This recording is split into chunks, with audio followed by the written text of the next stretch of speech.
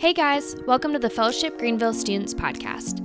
This week, Matt Densky continues our 10 Practices series, where we'll be talking about 10 daily and weekly practices that can define our faith and bring growth in our life. Matt talks about responsibility this week and about how we can make the most of our time we have now when we see how much time we have left, and encourages us to use our time responsibly. We look at David in 1 Samuel 16, verses 5 through 13, and how he was faithful in the little things and how we can be too. We hope you enjoyed this message. What's up, middle school, and welcome back to another FGS. We are so excited for you to join us this morning, and I know what you're thinking. Hey, that's not Dallas. Yet again, I know you're waiting on him. I know you wish it were him instead of me. I get it. I do too. But yet again, it is another week without Dallas. My name is Matt Densky, and I get to serve here on the student ministry team, and it is my joy to be here with you this morning. I hope everyone is doing well and you're having a great weekend. Some big news, probably by the time you watch this, I have a little baby girl who is probably going to be born by the time you're watching this, which is exciting. So be praying for that. Guys, over the past few weeks, we have been in a series where we are talking through what we're calling the 10 practices, these ways of living that we believe if we incorporate them into our life, they don't just help our faith survive during the pandemic, they help our faith thrive. The idea that your faith could be stronger than it ever has been before is fueling this idea. And we don't just think this is applies to the pandemic. We think it even goes beyond that. We want these to be 10 practices forever because we believe in them that much. We think they can help connect us to the ways and rhythms of Jesus. So this week we are talking about an interesting topic. The title for this practice is Remaining Responsible.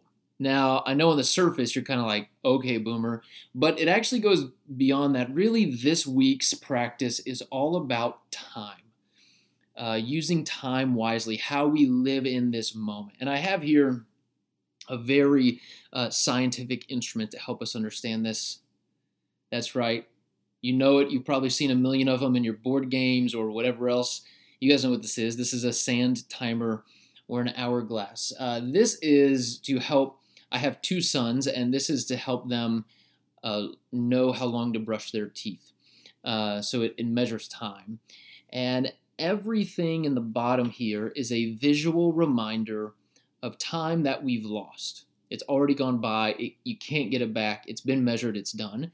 Everything up top is a measurement of what you have left, what you still have to use. And then right here in the middle, this choke point in the middle, is kind of the crucial part of this whole thing. It's how you're using the moment you're in right now. It's not just measuring how much you have left. It's also reminding you there's something happening in the moment. And really, that's what I want to talk about this morning. There's a principle of life that you tend to make the most of the time you have now when you understand how much time you have left. And seeing how much time is left really helps you make the most of now. I learned recently that on average, most people in this life get about 4,000 weeks, and that's it. And when I first heard that, I was like, that's it? 4,000 weeks? And I know 4,000 seems like a big number, and maybe in middle school you're like, that's forever, dude. But man, it hit me, and I was like, wow, that's not a lot of time. In fact, this principle has inspired me. I have a reminder every day. It comes in on my phone, and it's this phrase. It says, live in the 60. 6-0. Live in the 60. And what it means is, in the next hour, in the next 60 minutes, how can you make the most of this time and live life to the fullest? So that it doesn't just slip past you, so that you don't look back on the last hour and you're like, did I really just watch TikTok for the last hour?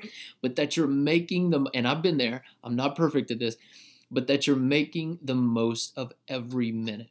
It's a reminder. We tend to make the most of the time we have now when we see how much time we have left. And so measuring time and having visuals helps us actually be responsible. And so I want to talk about a story this morning that's a really fascinating story in the scriptures. It's about King David. He's a very famous king. Maybe you've heard of him. Jesus was actually a descendant of David. So David was his great grandfather. But I want to talk about David. When he was about 15 years old, a little bit older than you, David was chosen to be the king of a nation. He was anointed as king to be in charge of God's nation. And the story is actually pretty interesting. So the current king, kind of on the scene, he was a tall guy. The scriptures tell us he was tall. He was a shoulder height above everyone else. He was handsome. Everybody was like, oh man, that's the dude. That's the bee's knees. His name was Saul, and everybody loved Saul. And Saul had a great start, but a terrible finish because he stopped obeying God. And God decided, you know what? It's time to anoint a new king. It's time to choose a new king. And so God had a man named Samuel, who's like this prophet, this guy that helps God choose the king. Samuel is God's mouthpiece to the people.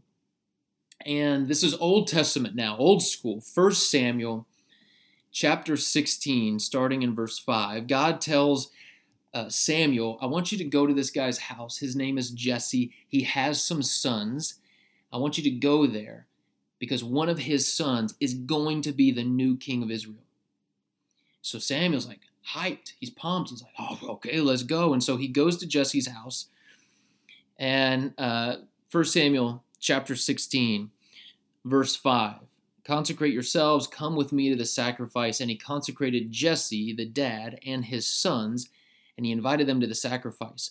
When they came, behold, he looked on Eliab, that's the first son, and he thought, surely this is God's anointed. This is the Lord's anointed, because he looked at him.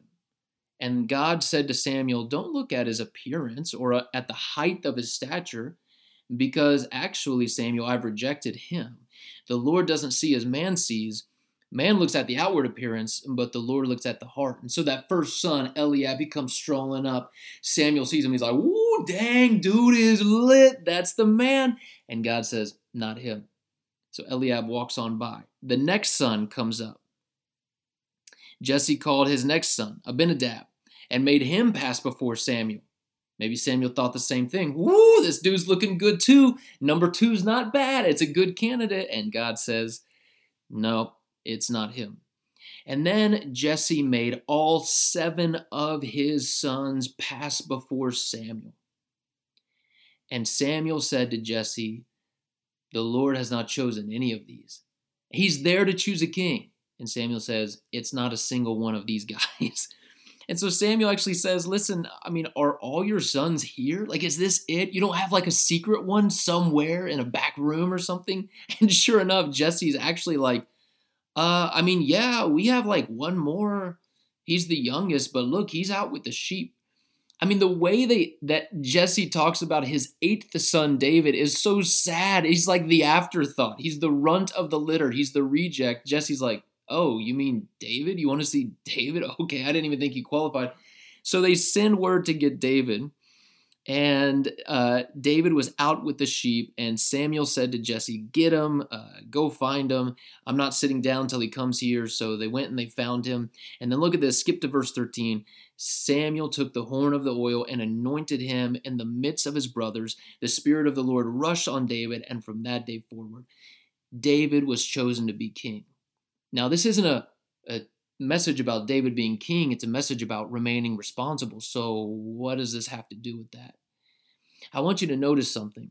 When all the brothers entered the room, the first one especially, Samuel, the mouthpiece of God, was like, whoo, this is it. This is the guy, based on how he looked. God says, I'm looking at the heart. Imagine being in a family and receiving a notice in the mail. Hey, someone in your family is going to be chosen to be the next king of Israel. Congratulations. And so you get hyped. All the brothers are like, oh, it's going to be me. It's going to be me. You know, they're putting on their finest clothes. They're working on their swag walk. So when they walk in front of Samuel, he'll choose them. Everybody's in a competition mode. And your dad turns to you and says, hey, I need you to go watch the sheep while he chooses the new king. And you're like, what? Like, I don't even get a shot at this. I have to go spend time with like the smelly sheep. And dad's like, yeah, he's probably not going to choose you anyway. Don't worry about it. And you're out in the field and you're just thinking about what's going on in the house. You feel like you're missing out. You feel like it's unfair. I wonder how many of us would be tempted to leave our post with the sheep and go sneak into the house or just peer above the window just to see what's going on, or maybe just try to get our name in there a little bit so that God's anointed prophet Samuel could even just see us. But what does David do? He remains responsible. He remains with his sheep. See, David was faithful in the little things when a big thing was happening right around the corner. You don't think he wanted to be there? And yet he was faithful in the little things. And it was actually this quality that got him chosen because God saw his heart. It was actually this quality that helped him defeat Goliath a little bit later on. He rolls up and he's like, hey, I defended my sheep against lions and bears. I'll beat this guy. Who's this guy? And it was actually the absence of this quality that led to his downfall later on. In 2 Samuel chapter 11, verse 1, I'm just going to turn there real quick. It'll come up on the screen. But it says, in the spring of the year, the time when kings go out to battle, David sent Joab and his servants and all of Israel, and they ravaged the Ammonites, and they besieged Rabbah. But David remained in Jerusalem. In the time of the year that kings go to fight, David stayed in Jerusalem. He didn't remain faithful in the little things, and it led to his downfall. So this week is all about remaining responsible, being faithful in the little things. And really, it's not so much about like, oh, I just got to make sure I get all my tasks done. It's actually a bigger picture. It's actually an idea that Jesus is doing something in this world, in the midst of us. He's doing something big in this world. And he's invited me to be a part of it. And see, most of us think that means some like grandiose, gigantic movement or action or something like that. But it actually boils down to the little things and remaining responsible and being faithful in the little things. I want you to hear me.